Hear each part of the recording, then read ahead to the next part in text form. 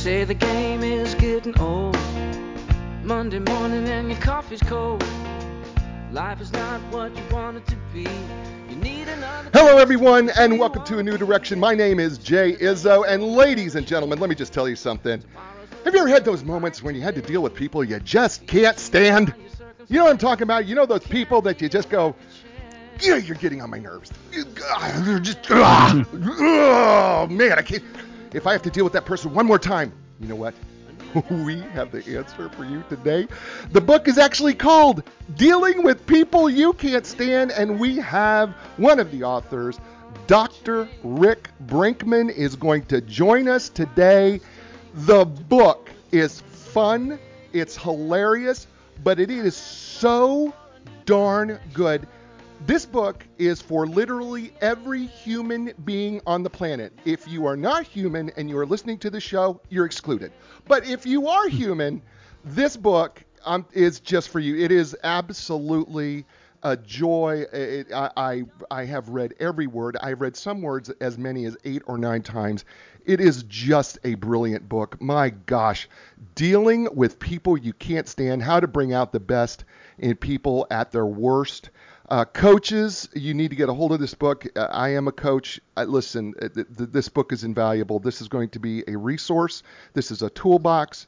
It is just going to be the absolute perfect book for you. It's available on Amazon. It's also available on Audible. I know so many of you people say, gosh, the books that you do, are any of them available on Audible? Well, this one is. This one is absolutely available on Audible, and it is brilliant, and it's fantastic. You're going to love Dr. Rick. He's got a great sense of humor. And, him and I have already become, I feel like we've already become really great friends, and I got a feeling that we're going to have a future together because there's more books that he's done that are right along these lines, and I can't wait to do more. I hope we get to do more on this book later in another show. But let's do what we do every week, and you know what that is, ladies and gentlemen, right? And that is I walk you through the 4 areas of your life. Look, folks, I believe that we are 4-part people. We are physical people, mental people, emotional people, and spiritual people. All right? And I believe I can defend that pretty darn easily. But you know what I also know? I also know that we are currently living in a time where our physical, mental, emotional, and spiritual parts of us are being challenged at a very unique level. And, you know, for most of us, if not all of us, they're being tested in a very unique way. So as we walk through these 4 areas, as I walk you through these 4 areas, what I want you to do is to keep in mind a couple things. First of all, regardless of circumstance, you can improve in every area. It doesn't matter. You can improve yourself physically, you can improve yourself mentally, you can improve yourself emotionally, you can improve yourself spiritually. Regardless of what the circumstances is around you, right? So when I ask you where you're at right now, okay, it may be low, but really the bigger question that I really want you to ask yourself is, what can I do to improve in that area right now? And you may have to be creative. You may have to, and I hate using this expression, but I'm going to use it. You may have to think outside of the box how to do that, right? And then sometimes it's just plain old-fashioned determination, resilience, and intention, right? So as I walk us through these, you know, I want you to be thinking, yeah, this is where I'm at, but this is not where I'm going to stay. That's how I want you to think about these things, okay? So the first area of the life we're going to talk about, scale of 1 to 10. 1 is miserable, 10 is outstanding, right? Where are you at right now physically? And what I mean is, are you getting some workouts in, even if that's the home workout? I mean, there's lots of things we could do, right? Stretch, walk, jog, bike. There's a lot of things that we can be doing. I created my own gym with my Jeep, right? I've got battle ropes and got cables and all sorts of things to create. There's just a number of ways that you can be creative, right? Getting exercise. But the other part is, you know what? Eating right is really important, right? So eating well-balanced meals, not eating garbage, which is so much of our tendency when we're kind of in this particular period of our lives during this little short period of time that we're going to be in, and it is going to be short. But you can eat better. You can drink water. You can get the right amount of sleep. Too much sleep can be a detriment, but not getting enough sleep is also a huge detriment to your body. So how are you doing on that scale of 1 to 10? And then I want you to think right now, what can you do to improve that area of your life physically, right? So there's your first number. So hold on to your first number. A second number I'm going to talk about is the mental number. And what I'm asking you here mentally is I'm asking you to ask yourself on a scale of 1 to 10, 1 miserable, 10 outstanding, how well are you doing consuming things and learning things that are improving you, your knowledge, your wisdom, your ability to understand, your ability to walk through this life on a mental level, utilizing both halves of your brain, the creative side, which is the right side of your brain, the logical side, which is the left side of your brain. What are you doing? How are you doing to actually improve both halves of your brain and help yourself mentally, right? But again, as whatever that number is, and that's okay, what are you going to do to improve it? What are you going to do to change? What can you do? You can read books. You could take up an instrument. You can start learning an instrument. You may have some extra time in your hands. Why not pick up an instrument? Why not learn a foreign language? So many things that you could be doing to improve. So you've got two numbers. You've got a physical number and a mental number, right? Two. The third number is the emotional number. And controlling our emotions right now is probably one of the biggest things that you can do. A lot of times we refer to these things like emotional quotients or emotional intelligence. But the fact of the matter is that so much of our emotions are intentional, right? We have to understand that we have choices when it comes to our emotions, that we can choose how we feel. We don't have to be locked into, I can only feel this way because this is the only way I can feel, or I'm locked into feeling this way. No, you have a choice. And then, but the second part of all this, and when it comes to emotions, whatever this number is, scale of 1 to 10, 1 being miserable, 2 being outstanding, is how well are you able to tap in and understand the emotions of others? Maybe the better question is how willing are you to do that?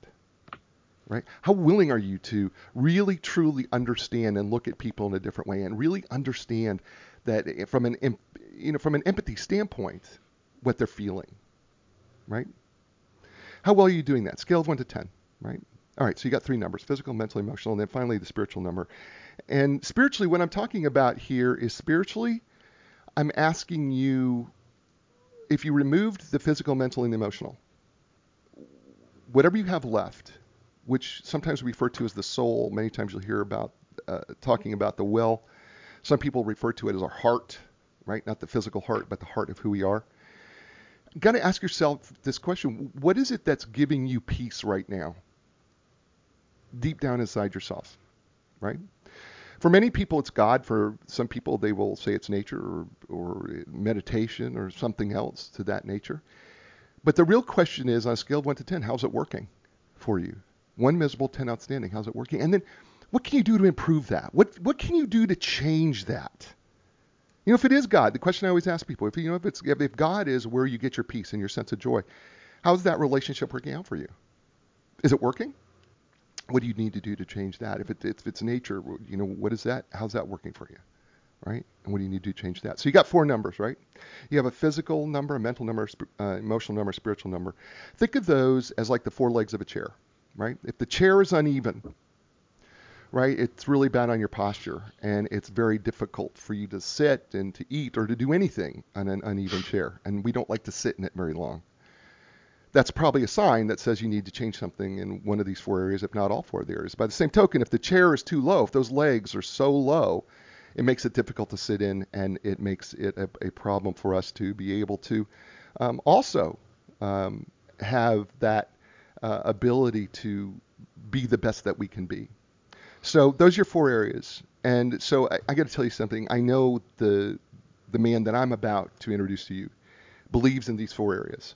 And his book reveals that. And I could just tell you, his name is Dr. Rick Brinkman. And he's been in public practice since 1980. He's toured nationally and abroad, performing keynotes and trainings in 17 countries. He's the co-author and author of 6 McGraw-Hill books, including the international bestseller that we're actually going to talk about today, called Dealing with People You Can't Stand: How to Bring Out the Best in the People at Their Worst. It's sold over 2 million copies, has been translated into 25 languages. He's also the co-author of Dealing with Relatives, Life by Design, Bringing Out the Best in Yourself, Love Thy Customer. His latest book is Dealing with Meetings You Can't Stand, Meet Less and Do More, which I can already tell people's ears have perked up. His clients have included the NASA Astronauts Corps, the Lucasfilms, the Department of Defense, Sony Pictures, the Federal Reserve, Adobe, Wells Fargo, Lockheed Martin, Boeing, and many others. He's been a featured guest on CNN, and is a frequent communication expert for publications such as the Wall Street Journal, New York Times, Oprah Magazine, and USA Today. Ladies and gentlemen, please welcome to the show, and please welcome to A New Direction, Dr. Rick Brinkman. Welcome. Yeah, well, thank you, Jay. That's great introduction. Thank you. Pleasure to be here. Thank you. Well, I definitely go along with the 4 legs of the chair. I remember I used to use that with patients. Oh, really? It's really interesting that you say that because I tell people all the time that this is something I learned way back. I don't remember where it was. I learned it from. Well, actually, I kind of do. I think it was in a small group somewhere that I was in. And I was so intrigued by it, that whole idea of checking in with yourself, because I'm such a person who wants to improve. And I think it's just a simple little tool that we can all use on a daily basis. Where am I at today in these 4 areas, and what can I do to change it? And so I've always used it. So I really, it's just been something that I've always enjoyed doing. So let's talk about this book. Okay. Dealing with People You Can't Stand. And I want to just jump right out of the gate here to the introduction, because there's something that you say in the introduction that I just found so revealing about the book, and I think is important for people to understand. And I'm just going to read it. You say, this book will help you identify and assemble elements of effective communication. Communication with problem people is similar to making a phone call, and this is where I found it to be so brilliant. You must dial all the numbers in the correct order if you want to get through. But we also have to keep in mind there will always be a few people, no matter what you do, that will not answer the phone and take your call. Let's talk about the communication and that analogy for a second, of just that we have to communicate in a particular order when it comes to dealing with difficult people. Yeah, I remember being with a couple in my office, and it was the end of the visit. Everybody's feeling great. She suddenly turned to him and said, "Honey, let's go to the rose gardens." He looked at her and said, "Nah." And she went, "Okay." And I said, "Wait a second. What's your intent right now? Why do you want to go to the rose garden?" She goes, "Well, we're feeling close when we haven't a long time. We have an hour before we have to pick up the kids. I thought it'd be nice to spend some quiet time together." And he said, "That's a great idea. I don't want to be outside. Too hot, too buggy. How about the cafe we've been meaning to try?" Now, to your audience, does she really care about going to the rose gardens? No, she cares about spending time together. And that's called intent. It's overall purpose. And intent is like the area code of a phone number. It really goes up front. I also saw a lot with couples where, let's say somebody's upset about something. They want to clear the air, good intent. They go up to their partner, even with a very neutral tone. "I was upset the other day when you said da-da-da-da because," and then their partner hears a sound in their mind like this. "We are under attack. This is not a drill." Oops. Misunderstanding. If you start with intent, the area code, you say, "I love you, I care about you, I hate to have something blocking our communication, I'd like to clear the air." Now they know where you're coming from. Home is not where you go when you're tired of being nice to people. So here's that's a joke. Yeah. I'm making sure.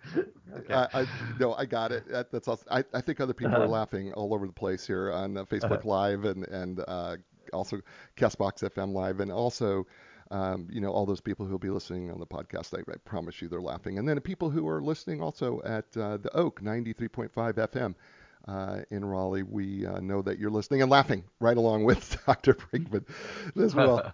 So I don't want to just jump right into getting to know the people, because that we're going to talk about some of these people, but I want to kind of jump a little bit ahead, where that we've actually got 4 choices when it comes to dealing with the people. And the first couple are kind of easy, right? You can stay and do nothing. It's one choice. You can vote with your feet and suffer. Suffering right. falls in that category. Yeah, I mean, yeah, and you may be a martyr in enjoying doing that. And then you can vote with your feet. Yep. You can vote with your feet, right? We can walk away. But then the next 2, this is where I think the rubber really meets the road. Number 3 is you can change your attitude about difficult people. But number 4, which requires number 3, is you can change your behavior. Let's talk about 3 and 4, changing your attitude, changing your behavior when it comes to dealing with difficult people. Yeah, well, you change your attitude so you're not reacting to people, but instead really paying attention at a closer level. And the book certainly goes into what you need to pay attention to. Where are people really coming from? What do they really need from you right now? And then you adjust your behavior, because if what you're doing isn't working, you have a guarantee Hmm. it's not working. Anything else you do increases the likelihood of your success, and that's called be flexible. If you have no idea what to do, anything you have not done is more likely to succeed than what you've observed consistently fails. And I know personally, if I'm stuck in a situation, I usually ask myself, what's the last thing I'd really want to do right now? Ugh, and whatever occurs to me, I may not like it, but I force myself to do it, and I can't believe how often that unlocks the situation and moves us forward. And of course it is, because it's the last thing you want to do. It's a thing you haven't done, and that's why it's stuck with that person or maybe that type of behavior. I, I, I think one of the things that, caught me about this is that so often we are so focused on trying to change the people that we miss that really the change starts with ourselves. Yes, you influence the people around you. So you adjust something in yourself, you'll get something different there. I mean, you want to take the attitude of what I call a conscious communicator. And a conscious communicator is paying attention to the cause effect relationship between what you do and what you get. You can think of people like musical instruments. We play them with our behavior. If we don't like the tune we're getting, if we change something in ourselves, we'll get something different over there. Mm. And then as you take that attitude, you'll find that when people act out, it's not as stressful because you recognize the opportunity. Okay, it's like going to the gym. Great, I have to present an idea to somebody who tends to be a closed-minded know-it-all. A little bit later, I have to break some bad news to somebody who gets into whining. Right. And each one of these behaviors is actually going to exercise a different muscle group in Right. your mental and emotional abilities. And once you realize there's always something in it for you, that this is just a workout, that already is an attitude adjustment that helps you see things that you totally missed previously. When when we start talking about these, before we start talking about the specific people, in which I know that everybody's just chomping at the bit and going, I want to, I want to, I want to, I want to, I want to, I want to. I know you do. I listen. I know that you want us to start talking about the snipers and the tanks and the grenades and the judge and the martyrs and the meddlers and the yes people, the no people, the know-it-all people, they think they know-it-all people. I know you want to hear all those, and we'll get to some of those. I promise you. But I think in order for us to understand how these people come to be, I think there's a couple things that you point out here is that there are different levels of assertiveness, from passive to aggressive, and that there are patterns to what people focus their attention on in any given situation, whether that's task focus or people focus. Can we talk a little bit about that lens of understanding? Yeah, sure. We all have different parts of us, and you should think of behavior like clothing. Depending on context and relationship, where you're going and who you're with, you might be wearing different things. So if you're going out on a formal thing, you'll be wearing something. If you're at a business meeting, something different. You're lounging at home, it's something different. And so people are very flexible, but we think of them in a certain way because we tend to only know people in very limited context and very limited relationships. I mean, your listeners could know somebody who seems to be a bully, they're pushy, they're aggressive. You can believe what a wimp that person can turn into Mm. in a different context. My wife tells people she has to come to a seminar to hear me speak because in most social situations, I'll be a nothing person. Mm. Of course, I explained to her, honey, I'm a professional. You have to pay me. That's awesome. By the way, we're talking with Dr. Rick Brinkman. He's author of the book Dealing with People You Can't Stand. And we're just kind of getting into the early parts of the book, and we're kind of just trying to give you kind of what I would call a foundation, if you will, of how we prepare ourselves and what we kind of need to know before we decide to start attacking, and attack is a bad word, before we start trying to influence the behavior of some of these individuals that we Better. all run across in our lives, or who we may be from time to time, for sure, depending on the situation. So you talk about there are four determinants of focus and assertiveness. And you say every Yes. behavior has a purpose or an intent that the behavior is trying to fulfill. People engage in behavior based on their intent, and they do what they do based on what seems to be most important at any given moment. So let's talk about these four general intents, if you don't mind, kind of giving us a rundown Yeah. of get the task done, etc.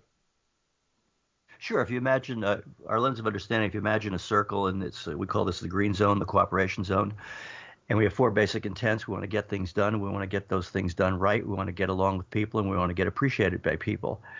Uh, so if we want to get things done, what's going to happen very naturally is we'll be task focused on what we're trying to get done, and we're going to be more assertive to push it forward and make it happen.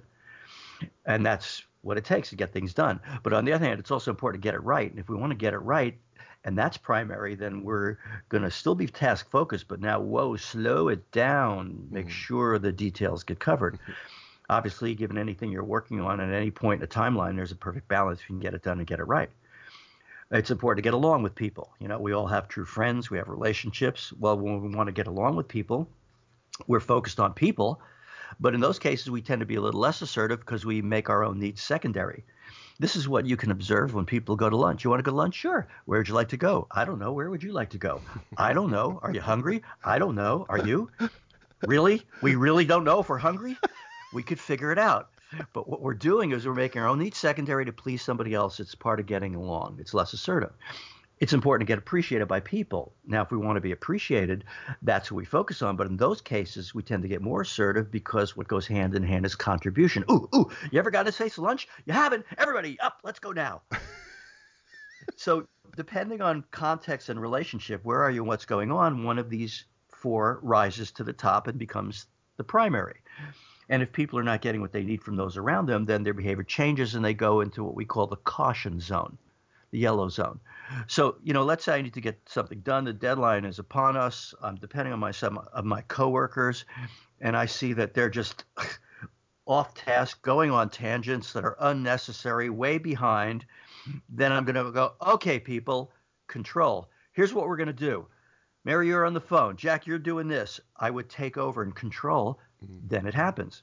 Mm-hmm. What if it's got to be right? And the people I depend on for information tell me, well, it's about 50, I think.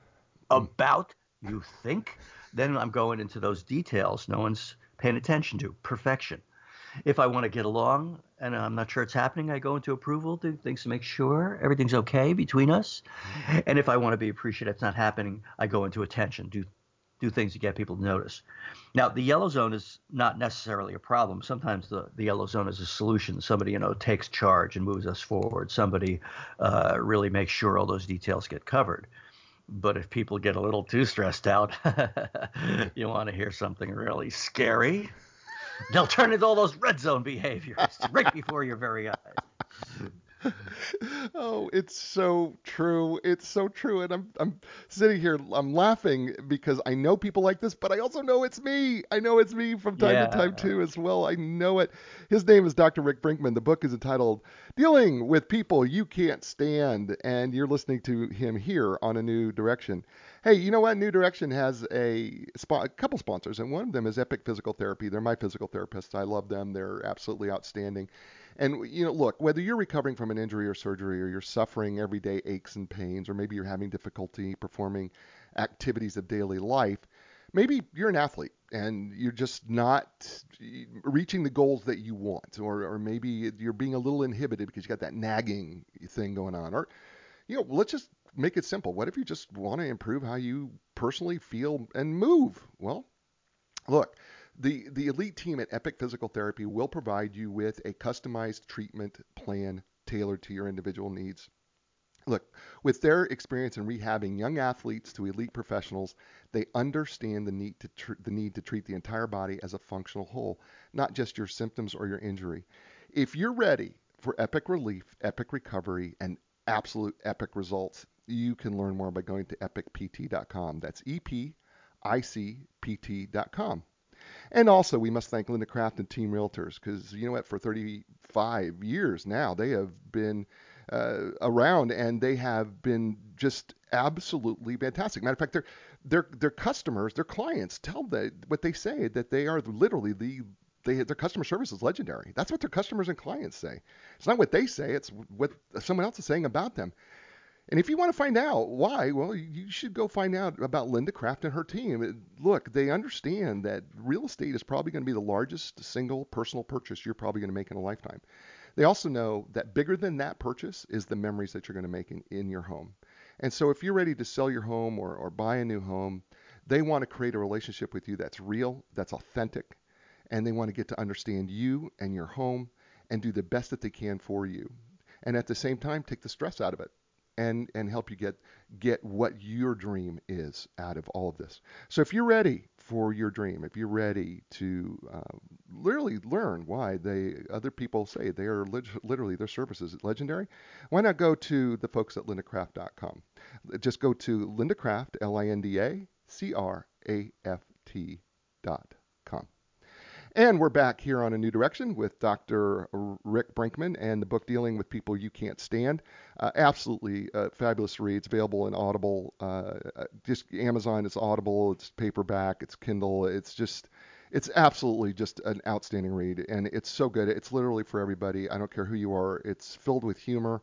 The examples are hilarious. I found myself bursting out loud. My wife thought I had lost my mind at times, because I would just be sitting there reading the book, and all of a sudden I would just burst out in uncontrollable laughter. So, but everything was so poignant and so well done. It's so well written. It's just an absolutely great book.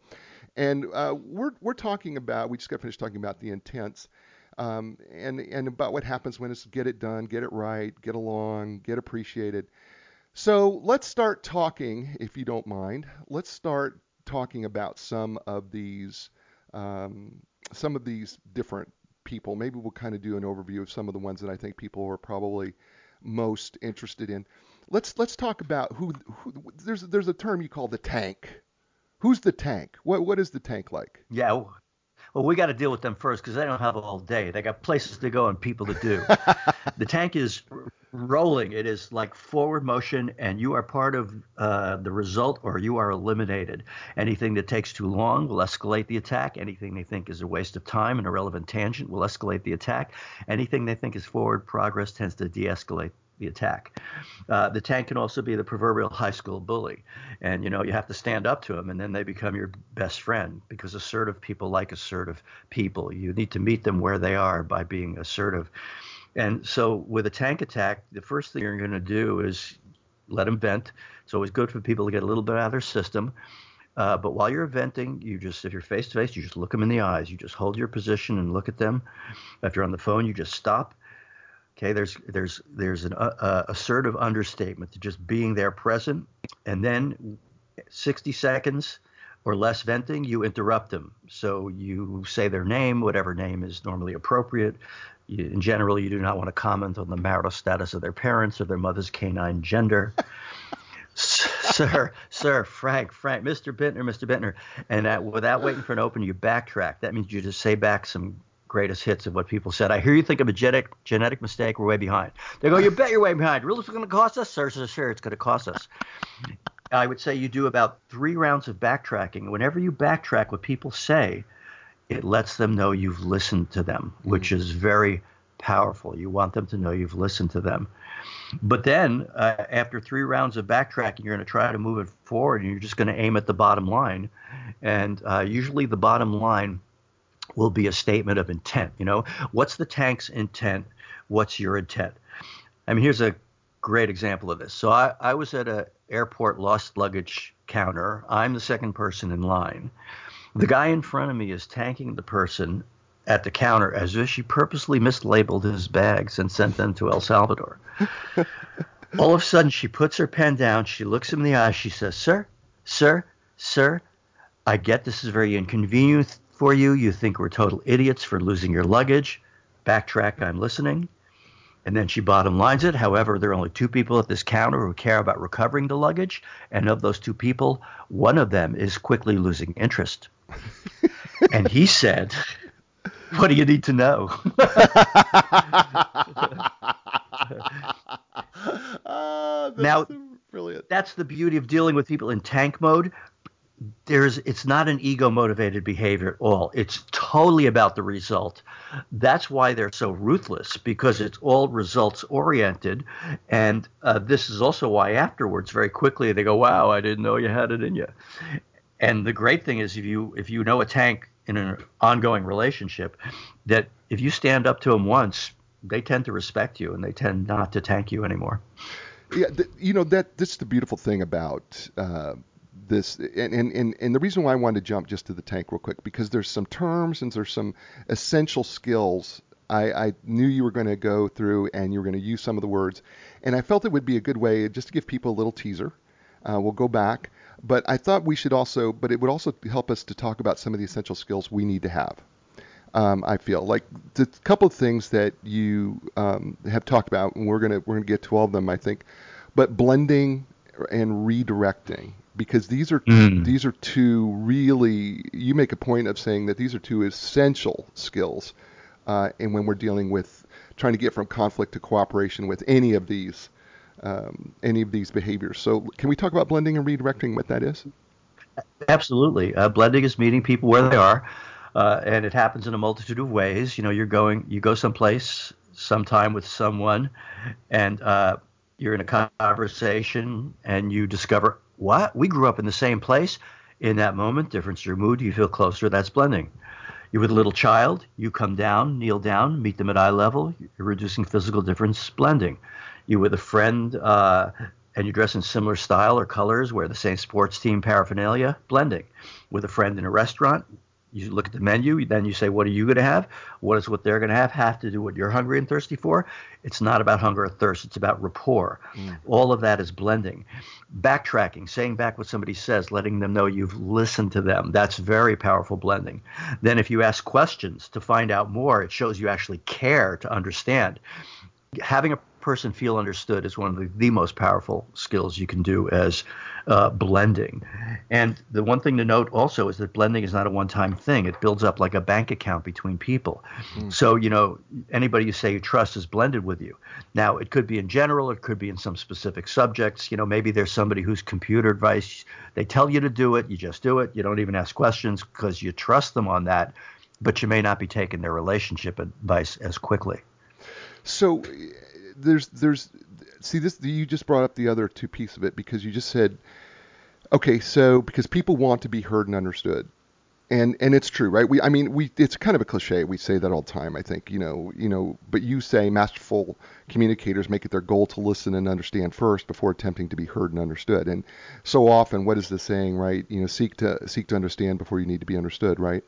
And which is just absolutely true, but we kind of just flippantly say that without really, I think, sometimes really considering what it really takes to understand another person. And one of the things you say is, you must temporarily set aside your need to be heard and understood, because understanding occurs on two levels, and you say emotionally and intellectually. Can you talk just briefly about what it means to be understood emotionally and intellectually?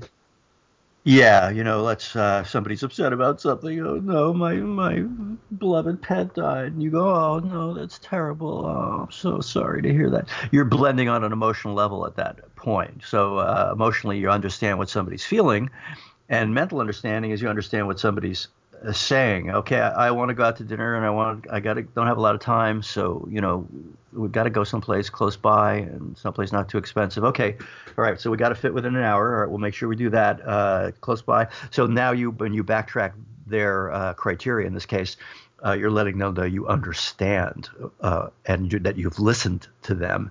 And then redirecting would be when you set a new direction. All right, well, why don't we go here? It's close by, it won't cost too much. Have you ever been there before? I know you like to go to new places, assuming we know that about this person, and that would be a blending statement. If I just said it out of the blue and I didn't know it, it could be a reverse blending statement if that's not true. It'd be like, what? They don't know me at all. So that so but we could take this understanding at a deeper level, right? We can do it, and you talk about the identifying positive intent. yes. What do you mean by positive intent, and what are we trying to do with positive intent? Well, let's going back to somebody who's in that get it done control zone. It's all about the result. You would blend with them if your communication is more bottom line to the point. Here's where we stand. Here's what we need to do about it. What else do you want to know? You would not give them too much information. You would just bottom line it with them up front because they don't have all day. They're not interested in a long-winded explanation. In fact, if you went into a long-winded explanation, they'll probably interrupt you and talk over you and cut it short. Now, kind of the opposite of that is somebody who's more get it right, in which case if somebody's more in that right thing, blending with their intent was be appreciating that they're paying attention to all the details and we make sure everything's covered. And I really appreciate how you do that. And so you're meeting people where they are in the get along area. If you're easygoing and friendly, hi, how you doing? How's your day going? How's the family? Okay. That's meeting them where they are. You would start out with pleasantries. With somebody more in the get it done area of the lens, you might not start with pleasantries. You might just go, all right, here's where we stand on this thing, because it's all about a task, not about people. And then if we go to that appreciation attention area of the lens, if we say to somebody, boy, you sure bring a lot of value to this team, that will totally blend with them.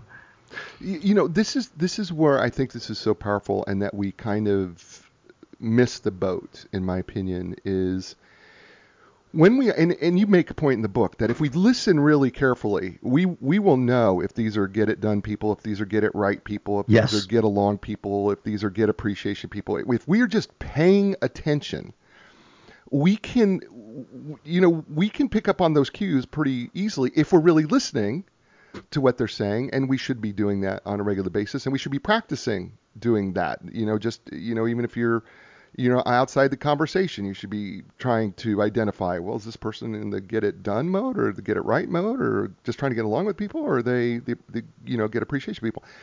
But the point being is that once we identify that, this is critical, regardless of, because every one of these difficult people that we're going to talk about fall into one of these categories or a blend of these categories. And that then sets the tone of, first of all, how can we blend? And then, where do we back away? I think that's what's so critical about these four areas that I don't want people to miss, because if they're paying attention, right? I mean, because I don't think dealing with these people makes as much sense if we don't understand, if you don't know where they are. Am I missing that, or did I get that wrong? Oh, no, you need to know where they're at. That's one of the first things you want to pay attention to, and meet them where they are. Now, it doesn't mean that somebody's always get it done. You could have a boss who's all get it done, and then one time you go out to lunch and suddenly they're laughing and jovial, and I got to tell you this joke, and it's because there's no task on the table at that moment. It's not about task. All of a sudden they've moved more into a get along mode. People have all of it. We have all of them within us. But we have certain ones we're more likely to go depending on context, where are we, what's going on, and relationship, who we're with. And that's why there'll be an illusion that you think some people seem to be someplace most of the time, but that's because you only know them in a limited context and a limited relationship. You always have to assume people are capable of so much more. And that leads me to one of my favorite, when I was in grad school in psychology, and even as an undergrad, I guess this was even as an undergrad, one of my favorite pieces of research was the Pygmalion effect, because the Pygmalion effect is so critical to how we deal with people in general, because it's been demonstrated over and over and over again. By the way, yes. So why don't you talk about the Pygmalion effect and how that affects how we might communicate with people we can't stand? Well, Rosenthal and Jacobson took, I believe, 3 teachers or so, the number of teachers, and they said, we want to do an experiment. We're going to put all these gifted children in your classroom, but they don't know they're gifted. So that's what we want to find out, is how that works for you. So don't ever let in on that. And, they went through the year. At the end of the year, the teachers were like, oh, my God, it was so wonderful to work with gifted children. We wish we could work with them all the time. Rosenthal looks at Jacobson and goes, well, I guess you can. That was the test. They weren't gifted. Some were at the bottom of the class in the ghetto last year. The teachers were like, well, we must be gifted teachers. They go, nah, you were chosen out of a hat. And as you believe, so shall it be. The projection, the unconscious behaviors of the teachers assuming something about their students actually was picked up by the students and they responded to it.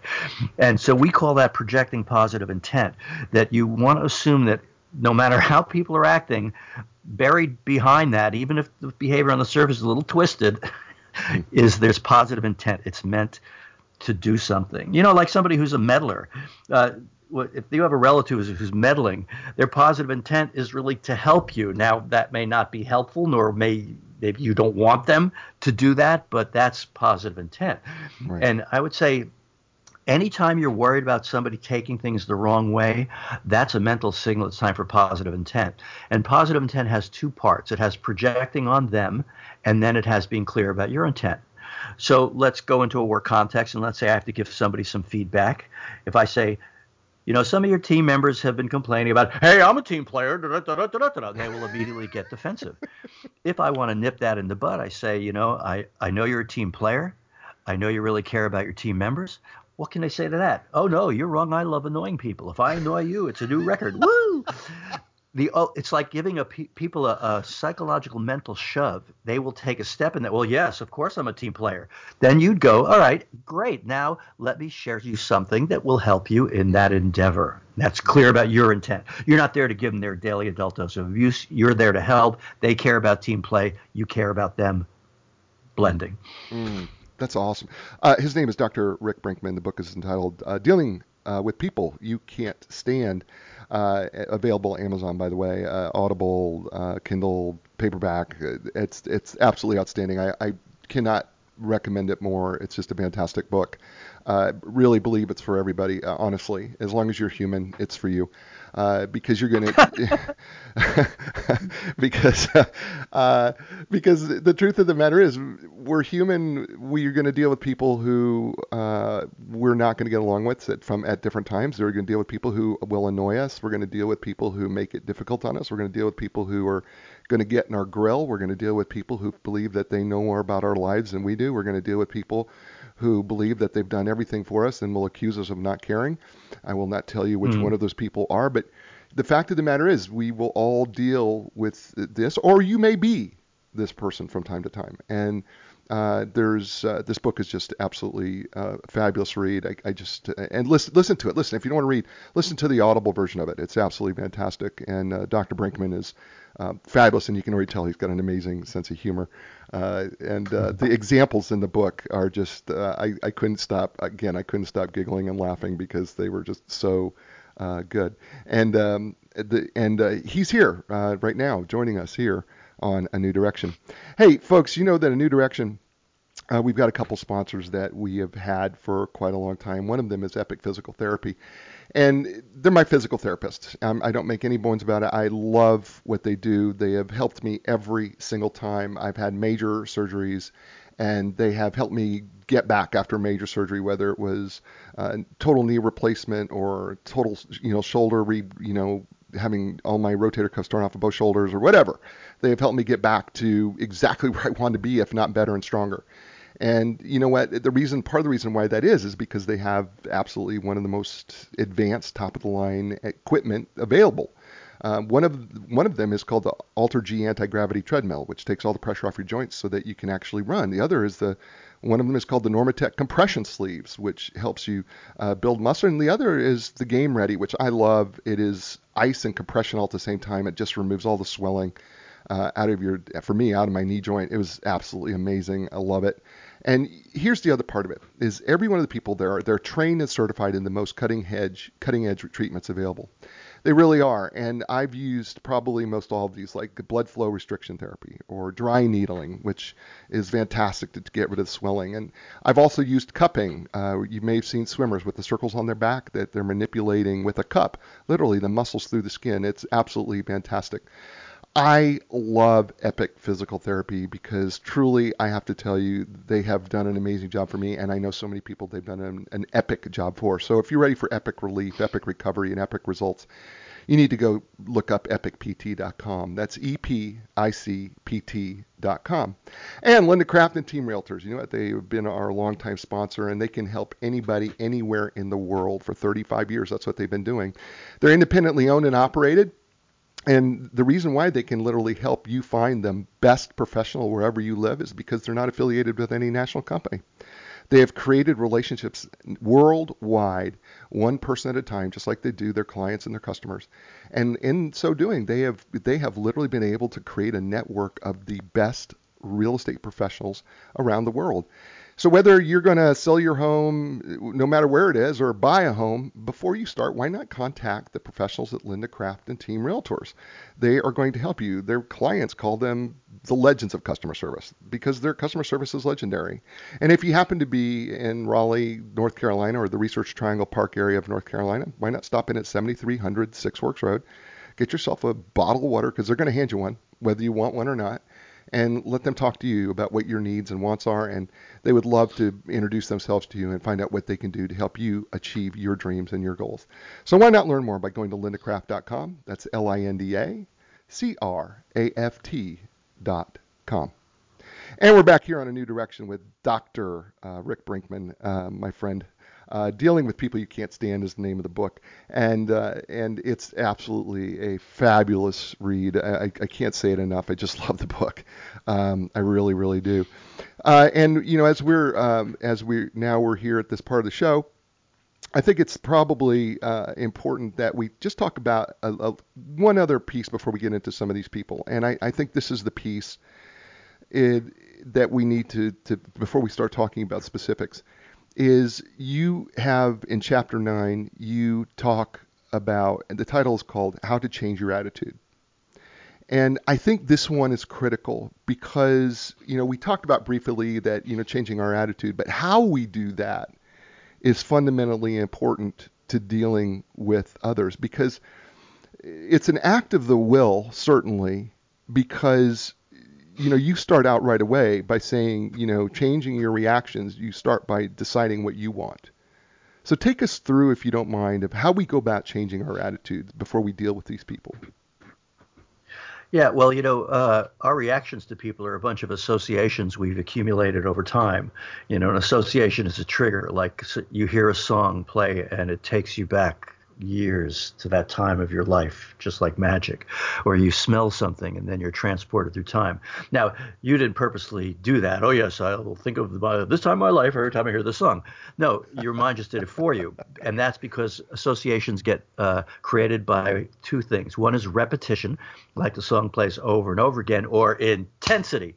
If you get sick of a certain food, it's a while before you want to eat that food.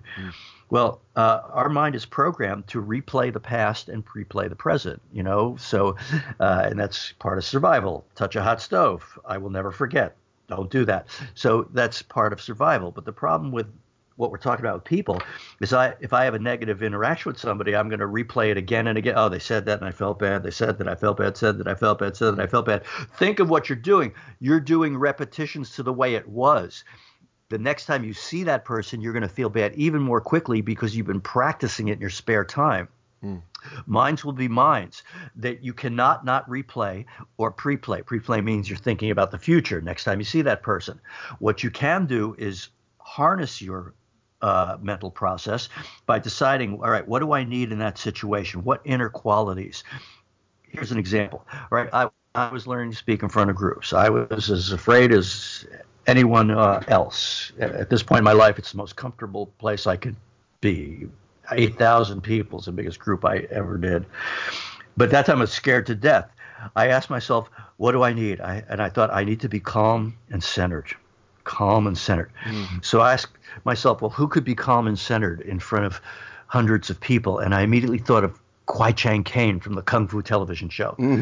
Your listeners remember David Carradine. Absolutely. He's a Kung Fu master in the old Wild West. Yeah. He throws gunslingers in slow motion. He's not going to worry about 200 people. He could take them if they rush the stage. So I would mentally get into Kwai Chang, get inside his body. What does he think? What does he feel? You know, on the outside, I noticed that he was calm and centered. But once I got inside, what I felt was a trust in the perfection of all things. There's no screwing up. Everything is perfect. And so he can be totally present and respond to it. And so after what does Kwai Chang think, feel? How do I feel in my body? How am I breathing? And then I would squeeze my hands together, interlace my fingers and squeeze my hands to purposely create an association between the squeeze of the hands and the internal state. Then I would come out of it briefly, or I close it, explore Kwai Chang even more, come out of it, and then do it once again, like 2 minutes in, concentrating 10 seconds out. So I've done 3 repetitions, and the fact that I'm concentrating on it is the equivalent of intensity. So at this point, if you do that, you could just interlace your hands, and boom, you're going to be right back there to whatever quality you want.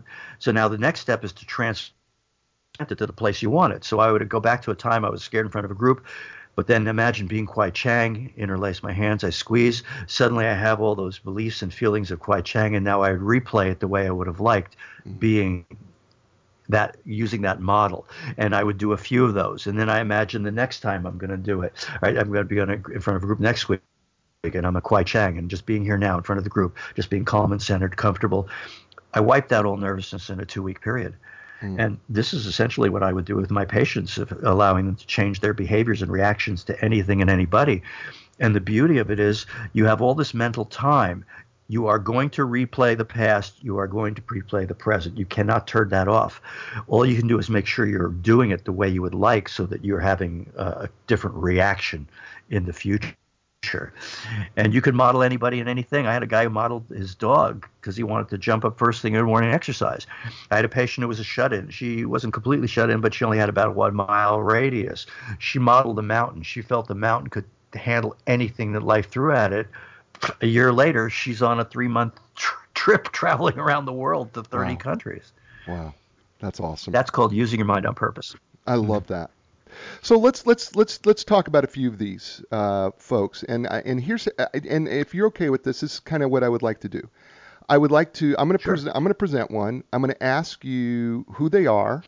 I would like to ask you, kind of who they are, so you give us kind of an idea of who they are, and then maybe what our goal is, and then maybe kind of the action plan coupled with the attitude. Does that work? All right. Sounds like the Difficult People game show with our host. Yeah, here we go. So, okay, Dr. Rick Brinkman, author of Dealing with People You Can't Stand. Here's your first person, the sniper. Whoa, well, let me see if I can lower my IQ so I can have a meaningful dialogue with your listeners. Sniping, two snipers in one. You've got malicious sniping, and you've got friendly sniping. Okay, friendly sniping is friendly teasing, that friendly put down humor between friends. There's no ill intent there, but it could have some unwanted side effects depending on how people feel about it. Now, I grew up in New York City, where friendly sniping is at its zenith, and even though everybody does it all over the country, it is nothing like it is in New York City. And I found when I went out west and I started doing that, people were laughing on the outside, bleeding on the inside, until somebody actually said, hey, I'm not comfortable with this. And I'm like, oh, okay, because it's good intent. It has good intent.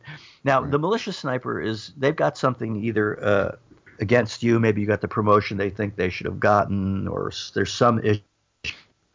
Unless you see that they're an equal opportunity sniper in which people, and that probably means it's not about you personally, but they've got suppressed anger and resentment, whatever's going on in their life, and it kind of comes out in this thing. Bottom line is, sniper can't snipe if there's no place to hide. You have to call attention to it. You got to call them out of hiding. And the biggest mistake people make is, especially in a meeting context, is to try to ignore it. But here's the problem. Human beings can only pay attention to 7, give or take 2 things at any one time consciously. So if I'm speaking and somebody takes a shot at me and I just go on, everybody else in the audience has 2 bits of attention on Rick. What's he going to do next? 2 bits of attention on the sniper. What's she going to do next? The rest of their attention has gone internal. Gee, what would I do? And everybody in the room is going, hi, I'm not here right now. But if you keep talking, I'll keep pretending we're at a meeting. So you got to go to it, So I heard you say that I should sue my brains for non-support. What's going on? You back. It's called stop, look, and backtrack. Okay. Slowly I turn, step by step, and then you backtrack whatever their comment was to you, and you ask what's going on. And the sniper in a group setting will just go, oh, it's nothing, and they will back down. But then ultimately, you're going to have a second step in the strategy where you try to clear the air. If it is really about you, uh, then you have to clear the air. If it's not about you, well, I'll tell you, a psychiatric nurse tells me she's new on a job. She's at a meeting. There's a sarcastic doctor there. She was stunned at how he spoke to everybody there. She pulls him aside privately and says, listen, we're both professionals here. You're never going to use that tone of voice with me. Is that clear? But he wouldn't do it with her at the meeting, but he would do it with everyone else. So finally, at one of these meetings, the psychiatric nurse has had enough. She turns to a nothing nurse, somebody who was really never saying anything and was just taking it. She goes, I think it's rude and unprofessional for him to speak to you that way. If what I find more absurd is you're willing to come to these meetings every week and just take it. If I were you, I would bring a loaded squirt gun. And if he talks like that, and he went, sorry. So the next meeting, she's put that out, come to this meeting with a squirt gun. And then the next meeting, when he started to become sarcastic, a couple of other people at the meeting went, squirt gun time. That's brilliant. And they retrained him. It wasn't about anybody's, it was just his pent up stress that he was suppressing that came out. Sniper can't snipe, there's no place to hide. That's awesome. Okay, so let's do another one here. What can we do the judge? Are we ready for the judge? Sure. Can we do that? Okay, go ahead. Yeah, the judge comes out of that get it right perfection area of the lens, and they're judging you. They're looking at details. The judge first originated in our Dealing with Relatives book. We found that there were 3 behaviors there. Well, there were 8 we found in the relatives book that were very common in that relationship. And, part of that was the judge, the meddler, and the martyr, which didn't really have an equivalent. The other 5 behaviors in relatives had their equivalent, like somebody who's the general. They're in charge of the family. All right, you're doing this, you do the dishes, then we're going to the movies, we're leaving at 2 o'clock. So that's kind of get it done control, but it's not quite a tank who's attacking anybody. Right. But those 3, meddler, martyr, and judge, were unique. So we included them in the 3rd version of People You Can't Stand Too. So the judges get it done, get it right, a lot of details, and they're looking at you and criticizing. But the problem now, if somebody is just appropriately pointing things out to you, hey, if you button your collar, it's really going to look a little better. That's a different story.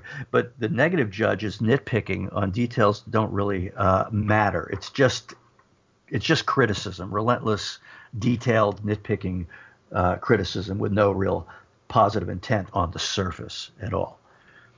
Well, there's multiple kinds of judges too, right?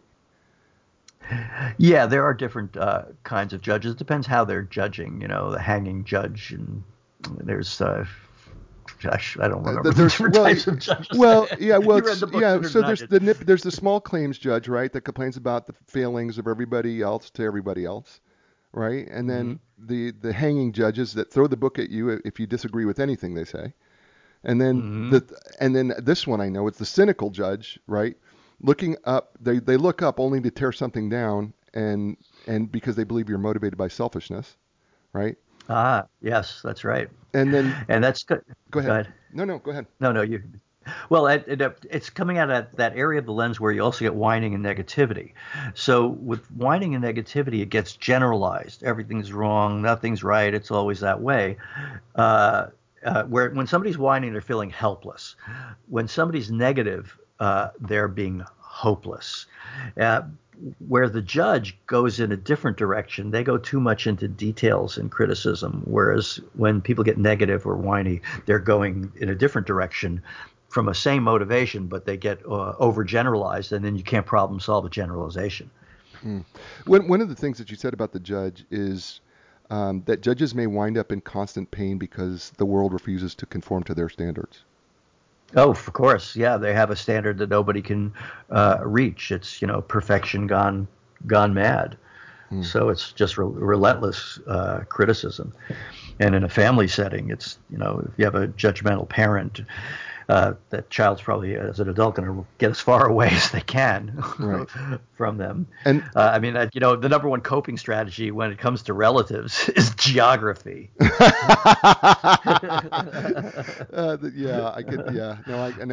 guilty of that one. So one of the other things you say about about those who are being judged by the judge is that they may become cynical and apathetic. Oh, And of course, they take on that behavior. Unfortunately, there are things our parents said or did we vow to never say or do, and then we end up saying doing them, because the child's world of pretend is not just fooling around having a good time. They're modeling behavior, trying it on like clothing, and unconsciously buying it. so how do we deal with the judge? Well, you have to kind of protect yourself. You have to set up. It's really number one is an attitudinal adjustment to realize what they're doing, and whatever visualization you need, or whoever would be your model. Who would I think Kwai Chang would work for me for judge, because he would just be there now and realize it's about this other person. But you would really have to prepare yourself with the right attitude, so that they can judge you, but you don't have to feel being judged. Right, because there's a couple problems, right? Because if we get defensive, according to the judge, we're condemning ourselves. If we say nothing, we make ourselves look guilty. So, I mean, there really has to be this attitude adjustment that sometimes, I guess, the court rulings that we hear from the judge, I think one of the things that you say is that we actually have to start creating our own courtroom in our mind and Yes. encourage ourselves. Yes, you would. So once you made the attitude adjustment, you might project positive on them. Listen, I really appreciate that you want to help me with my dress and that you care about how I look. However, your constant criticism is just making me not want to be with you at all, or even talk on the phone. So, we have a choice here. We could enjoy each other as family members, or we could not talk anymore. What would you like to do? So a lot of times you want to lay out some paths. This is really good with somebody who's family member who's being tanky general. All right, you lay out the choice, because it lets them be in control. There's a story from the book. He's a grown up son, in his late 20s. His father is a Marine major, even though he's not in the Marines anymore. Everybody calls him Major. He wants everybody to call him Major. Bobby is in Hawaii. He's a surfer dude. He comes back to North Carolina, to a small town, and he's got long hair and puka shells, and it's a small plane and a small airport. And it's when you get off the plane, down the stairs like the old days, and people meet you on the tarmac. Immediately, the major starts commenting on Bobby's dress as he turns around, and he, being the major, and wife walk towards the terminal. Suddenly the major notices that Bobby's not with them. He's standing back there at the airplane. Major comes back. Bobby says, listen, I came here to enjoy you guys as a family.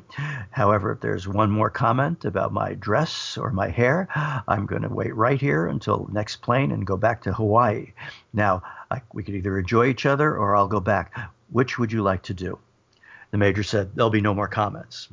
And now that's perfect, because see, it here's the choices, and it gave not the judge in this case, but it would work with the judge, but the tank in this case, the general, control. You decide what happens next. So you just have to draw a line and not be willing to be judged. Do you realize we've been on for an hour? Yeah, and it seems like we're just getting started. I know it does. So you know what that means, right? We're gonna have to bring you back. Yeah, sounds good. Part 2. Would you mind Revenge of the Difficult People. Would you mind doing Revenge of the Difficult People? No, let's do it. I'd love to. Awesome. So listen, the show's called A New Direction, and I asked my friends, you're certainly our friend, if you could provide a new direction for the listeners regarding dealing with people you can't stand. What would Dr. Rick Brinkman say to help people find a new direction in this area?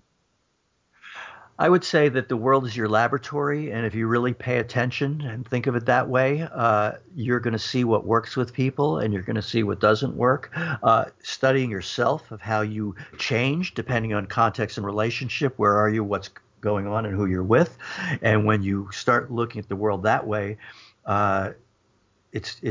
it's just like the curtain is lifted, and you're going to see where people are coming from, and it's going to be so easy. Like anything you do, it's kind of a mental muscle. Like if we take understanding, to put aside what you have to say and let another person feel understood first is just a muscle to develop. And if you develop that muscle, you can't get in an argument with anybody, because an argument is just two people who want to be understood at the same time, and nobody can do it. So I'd say just pay attention. Know what you want, pay attention, and try things. Be flexible. If what you're doing isn't working, just do anything else. Love that. His name is Dr. Rick Brinkman. The book is entitled Dealing with People You Can't Stand. I told you he was going to be awesome. I told you he was going to be funny. He was all those things and more. Folks, this is the show. You know what I say every week, and that is, you know what? Be inspired, because when you're inspired, you can inspire other people. And when they're inspired, they in turn inspire others as well. And that can make this world a marvelous place. I look forward to seeing you next week with another great guest, another great book. And as I say every week, ciao, everybody. To go a different way, yeah. The time has come for a new direction. Yeah, yeah. New direction. Yeah, yeah. When you lost your confidence and the answers don't make sense, you got to keep your hope alive. You got to know you can survive. This is your time to fly. A new direction, a brand new day.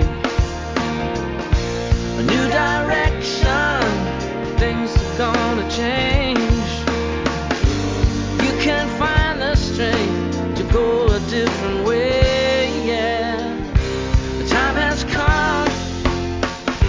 Your dreams will take you places you have never been before. Find your passion, find your strength. Don't worry anymore. A new direction.